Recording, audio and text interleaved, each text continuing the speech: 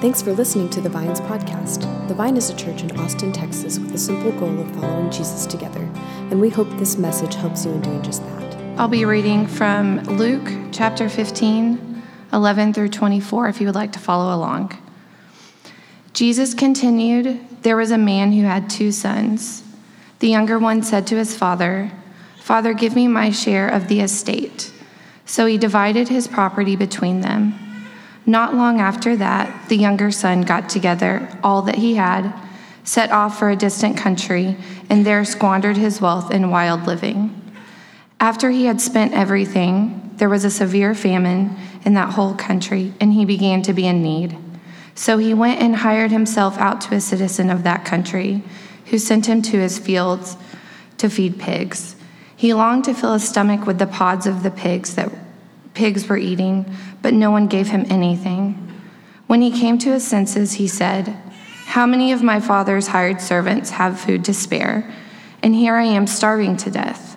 I will set out and go back to my father and say to him, Father, I have sinned against heaven and against you.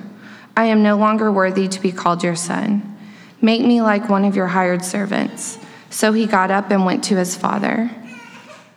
But while he was still a long way off, his father saw him and was filled with compassion for him. He ran to his son, threw his arms around him, and kissed him. The son said to him, 'Father, I have sinned against heaven and against you. I am no longer worthy to be called your son.'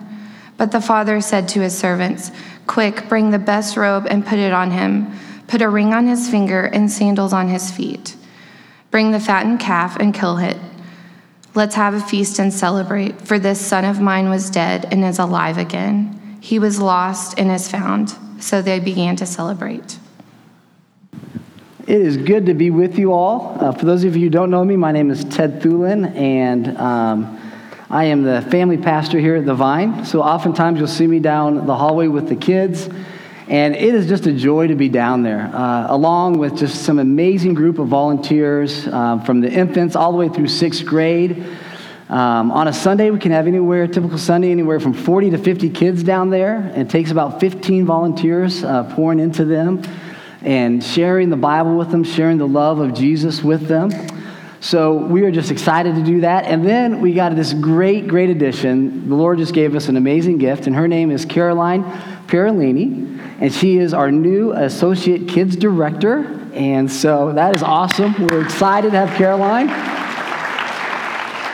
So if you see her afterwards, if you want to kind of make your way down there, she's a former teacher and just brings a lot of experience, a love for the Lord, love for kids. So really excited about all that. Couple games. I think I've seen a lot of Baylor shirts. Did Baylor win yesterday? Nice win. Sikkim, okay, I hear that over there. Astros, any Astro fans? Okay. Now, my team didn't win, but I kind of count it as a win, and I even have the socks on here, my KU socks. How about them Jayhawks? Now, honest, how many UT fans were really scared? The last UT coach to lose to Kansas got fired. So hopefully he's okay, and they're going to do that. But anyway, at Kansas, we don't win very much. We're excited about a new coach. And so last night we lost, but we count that as a win. So anyway, it's all good. Today we're going to continue in our sermon series, The Prodigal Story. And each week we're focusing on a different character of the story. Last week we had a guest preacher. Her name is Jenna from Vox Finet. It's a sister covenant church here on the east side of Austin. And she just did a wonderful job unpacking the character of the father and the parent in the story, and focusing on the extravagant love that came, and just the desire to communicate that no matter what you have done, that you belong and that you are loved. And she asked the question, do we commonly think of God this way? That we belong to God, that we are loved unconditionally, and then he just pours his lavish grace upon our lives. Today I want to begin with maybe a little easier question, a softball question in a sense, and that is, have you ever lost anything? Yeah? Have you ever lost anything lately? Give me some things you've lost lately. Keys? That's almost daily for me. Phone, keys. My mind. Your mind. Nice. Yeah, I can lose that one too. And now if you lose, before it was my phone and my wallet, but now they're combined. So I don't know if that's good or bad. You lose one thing and you're in a lot of trouble, but mainly a lot of the things, even maybe losing our mind, is they're just more inconveniences, right? And we kind of deal with them. But having a wayward or a lost child or spouse or friend, that's a whole nother level. And as Christian parents, if we think of our children, one of the greatest joys for us is to see our children walking with the Lord. And as we seek to raise them to know the Lord, sometimes we can do everything and they'll still go astray. When they're young, they're just so receptive, aren't they? And they're open, and for the most time, they're obedient, and they think you hung the moon. But then as they grow older in those teenage years, things start to change a little bit, right? They start to push back. And maybe even on that faith that you've installed. And they start to think that they everything. And maybe that they're older than they are. But as they start to push back, I just think that one of the things that we need to just do as parents is obviously is to continue to love them. But also when we're with that age group is to remember once that we were all teenagers too, right? We did those things. We thought we knew it all with our parents. Parents didn't understand. There was even a rap song about it back in the 80s. It was good. All that stuff. We were once there too. But,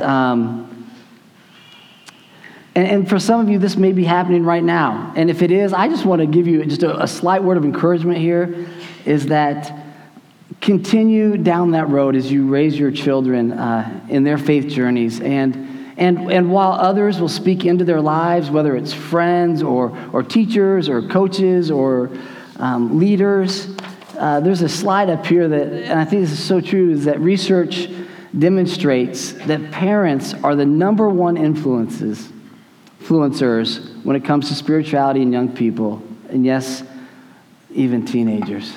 And so it's an awesome responsibility and privilege as parents. And as we grow in our children's ministry and in our youth ministry, we as a church want to help come alongside you as parents to help you in that as you nurture and develop faith in your own children. I was talking to some parents and they said, our kids, they've never really had any problems. They've never really rebelled. I said, really? I said, how old are they again? They said 4 and 5. I said, well, you got through the terrible 2 somehow, and the teenage years are coming. So it might be a little different when that happens. So that's kind of the setup to, I want us to now jump back into the story of the prodigal. And this story is widely considered as one of the most beautiful pieces of literature in the world. Charles Dickens thought it was one of the greatest short stories ever written. But it's more than just great literature. It is a story that has hope and good news. A story that has a shocking request followed by 2 shocking responses. A story where we can easily identify with either the younger son or the older son, or maybe both at times. So we see right at the top of it, as we entered the story that we began in verse 11, is that the younger son, he wanted independence from his father, and he said, "Father, give me my portion of the inheritance." And so back in those days, the oldest son would receive 2/3 of the inheritance, and the younger son, or younger sons, the rest would be divided. So this son would get 1/3 of the inheritance. And so in this request, we can see it's selfish, right? Just thinking about himself, not thinking about what that request would be and the effect it would have on the father. And basically he's saying, you know what, Dad? I just wish you were dead now. If you were, I could just have it now and have my money and go, just that instant gratification. I want what's coming to me. And the first amazing response, though, is that the father does. He gives him his part of the inheritance. And in verse 13, it says, once he got it all together. And what does that mean, getting it all together? Well, if we think back during the time, his inheritance, there would be land and livestock and all these different things. It wasn't like he could just go to the debit machine and get some money to give to him. So he'd have to sell all these things. And so even doing that, to give that portion to his son, that would be very public, and it would be a disgrace. Like, how could that son be asking you and making this request to his father? And while I know this story, what Jesus is telling is just a story, but what I pick up here is that it's not necessarily a dysfunctional home, but rather a stable home, one with a very hands-on dad, one that is loving and nurturing, as we see later in the response when the son comes home. It's an affluent home, right? There's servants at this home, meaning this boy probably never really wanted for anything, and that there is faith in this home. So we're told that the younger son gets all he can, and he goes off to a foreign land. And I picture he goes off to Vegas, right? And he's going off there, and it says just lavish living. And as he gets there, he has all this money, and so he gets all these instant friends all of a sudden, and he's throwing parties and eating all the nice food and drinking and doing all this stuff, until all the money is gone. And then he looks around, and there's no one there, because they are all there just for the money.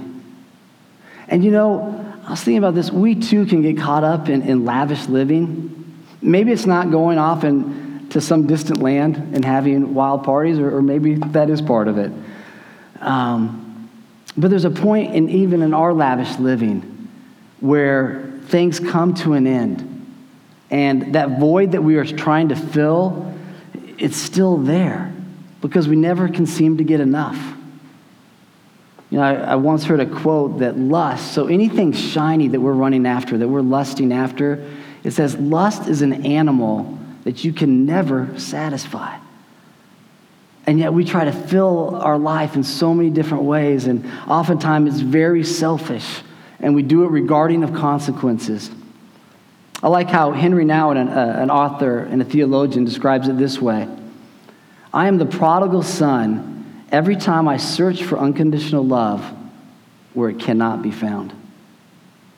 So this younger son squanders his wealth in this wild, lavish living, and then he has nothing to show for it. He's just left with an emptiness. Jesus speaks of this in Mark chapter 8, where he says, "What shall profit a man if he were to gain the whole world and lose his own soul?" In other words, you could have the whole world, but it's not worth much. It's not worth nearly as much as your soul that's living inside you. Your soul, your heart, that is the part that has a relationship with God. And that's the part that needs to turn and to come home. Then we read in verses 14 through 16 that after this wild fling he has, where he's completely ignoring, any of you guys Dave Ramsey fans? Dave Ramsey, finances, good stuff if you don't have it. Got some cheering back over here. He's just ignoring that completely, right? No savings, he's done. He's lost. And then it says a severe famine comes over the whole country. And this isn't just like a recession where it affected a little bit. Like there's all of a sudden nothing. And he's wasted everything. And he's looking around and no one to turn to. And for us, when we hit crisis, we turn to our family. Maybe it's our parents, maybe it's a spouse, or even our kids, or maybe it's some friends that we turn to. He had no one to turn to. He was on his own. And so the one that he finds that he can attach him to is a farmer that has some pigs that he can go feed. And he finds this job, but think about this, folks. He's Jewish, so feeding pigs, he's hitting the lowest of all lows to go do this job. He can't eat pigs. He can't touch a dead pig. And here, this is the only thing that he can do. And he longs, he is hurting so much, he's longing just to eat what the pigs eat. He is very humbled. But even at his very lowest point, his father doesn't abandon him. He might feel like it because he's all on his own right now. And he doesn't know where his father is sitting there waiting for him to come home. But he's not abandoned.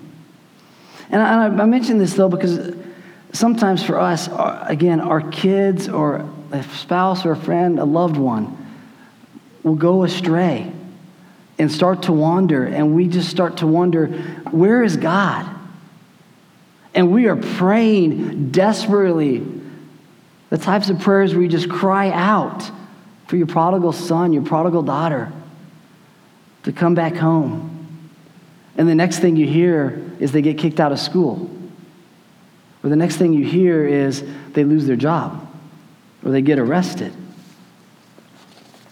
Or something else bad happens and the situation seems to get worse. And again, we cry out, God, where are you? And we can't see him. We can't feel his presence. We're left with what? God. But even when we can't see him or feel him, he is right in the midst of our pain and our mess. His heart also breaks. And we know that some people will have to learn, and that might be us, the hard way. We might have to just hit rock bottom. But friends, even when we do that, hope can be found there. Because when you come to the end of yourself, that's when you come to the beginning of God. From the day the younger son had gone away, that father had many, many sleepless nights, hoping and praying his son would return.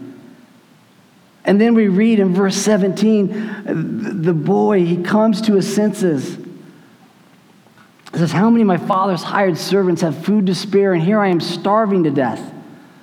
I will set out and go back to my father and say to him, Father, I have sinned against heaven and against you. I am no longer worthy to be called your son. Make me like one of your hired servants. It's this speech that he's starting to rehearse. And as I look at that, as you look at there's no really trace of arrogance. He's not trying to justify what he's done. He's realized what he's done. He's casting himself on the mercy of his father. In the Psalms, in the Bible, in King David's great confession in Psalm 51, we read this, my sacrifice, O God, is a broken spirit, a broken and contrite heart. You, O God, will not despise. And in the son's brokenness, he is confessing his sin against heaven and against his father. But it's more than just that verbal confession, even the heart. Repentance, the definition in Scripture, is actually a turning. So running after sin, running after this lavish living, and then he gets to that point, and then the confession is a turning, repenting, turning back towards God, and going back to his Father. And that's what we see him doing. He's getting up out of that mess, out of that literal mess of the pigsty, and he's starting to go home. And as he starts to make that journey home, what do you think is going through his mind? How is my father going to respond? How's my brother and others going to respond? And he's wandering. He's probably filthy and stinky and dirty, maybe even unrecognizable. And he keeps wandering. Each curve, he's getting closer and closer. What's it going to be like? Is it when I make that last turn, is my father just going to be sitting up there?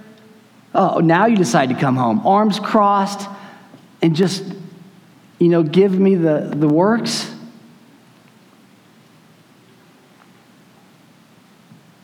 In verse 20, the unimaginable happens. So he got up and went to his father. But while he was still a long way off, his father saw him and was filled with compassion for him, and he ran to his son, and he threw his arms around him and kissed him. When I think of this, I think of, again, the father sitting where he probably sat day after day on that front porch, just waiting for his son to come home, gazing out for it. And all of a sudden, that day that he had hoped for so long finally happens. And then the father, it's kind of like he's throwing all dignity aside. He pulls up, hikes up his little skirt thing, whatever they wore back then, shows those old legs, and he starts running after him, right? And those are things you wouldn't do back then. If you're the patriarch of the family, you don't show your legs, even if you're wearing KU socks. You don't do that, and you wouldn't run. He doesn't care. And he's running after his son.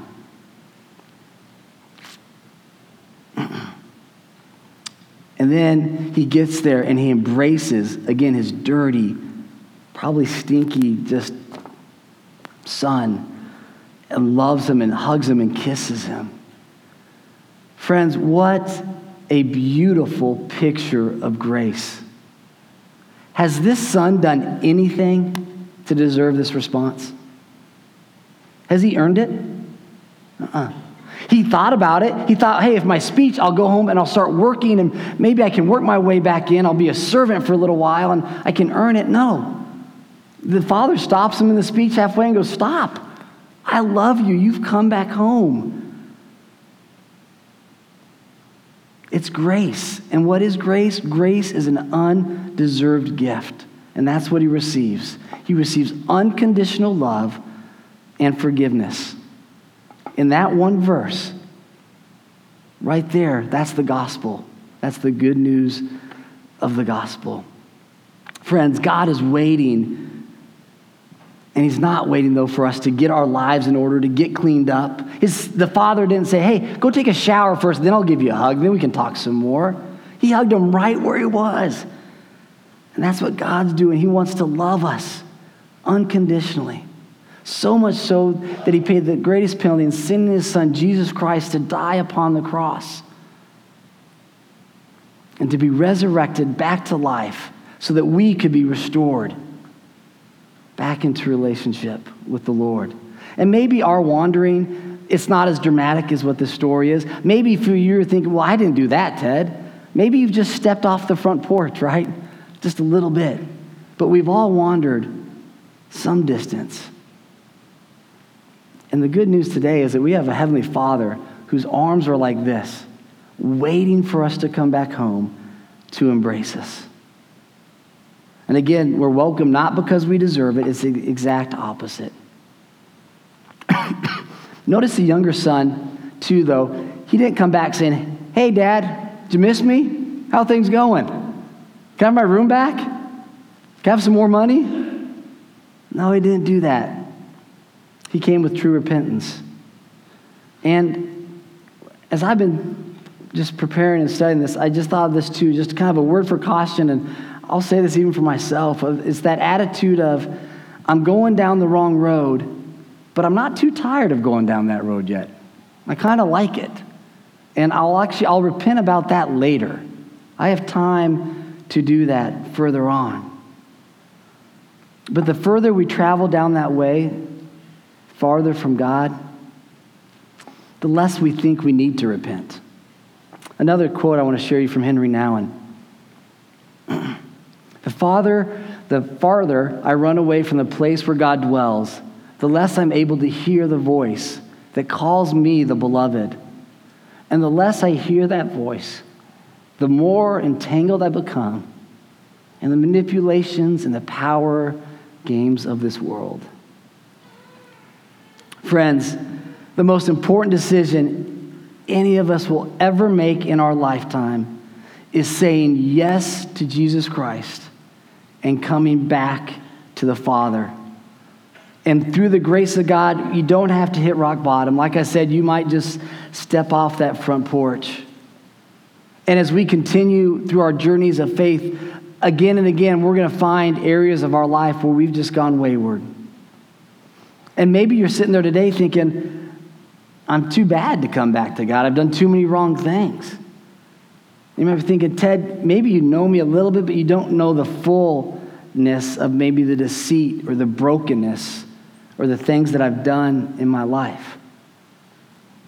And I don't. But what I do know is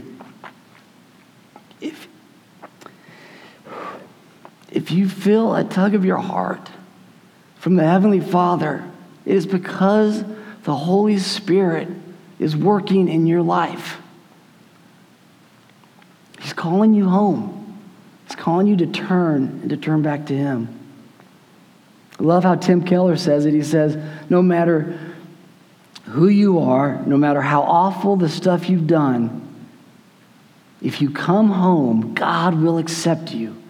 He will love you, and it's all by sheer grace. Now, Jesus told this story of about this young man to religious leaders who had been accusing him of spending too much time with the, quote, sinners and the tax collectors, the bad people. And he responds also in saying that that's rejoicing when one person repents in heaven, turning back towards the Heavenly Father. When that young man came, his father grabbed him, again, hugged him and kissed him. They threw a big banquet for him. The father said, bring the finest robe and put it on him. And who do you think had the finest robe in that house? I think the father did. I imagine the father put his robe on his son. He put the ring on his finger. And back then, the ring was actually signified that you belonged to that family. He said, I'm going to do everything to remind you that you belong and that you are loved. So friends, no matter how far we've wandered, God still loves us. He forgives us, and He rejoices when we come back. And I believe that this story applies to each and every one of us, because we can go search for things all over the place, but the only thing that can fill the deepest voids in our hearts is the Lord. And the younger son, he began his journey with probably back home with shame and despair and hopelessness, only later to experience firsthand from his father extravagant love and grace. And it makes you think, after experiencing that from his father, how did he start to live his life differently? Was he more grateful? Was he more generous? Was he more grace-filled to people? Was he quicker to forgive others? I also believe that same question is important for each one of us. Now that once you have experienced the love and grace of Jesus Christ and God's unconditional love, how, in response, will you live differently?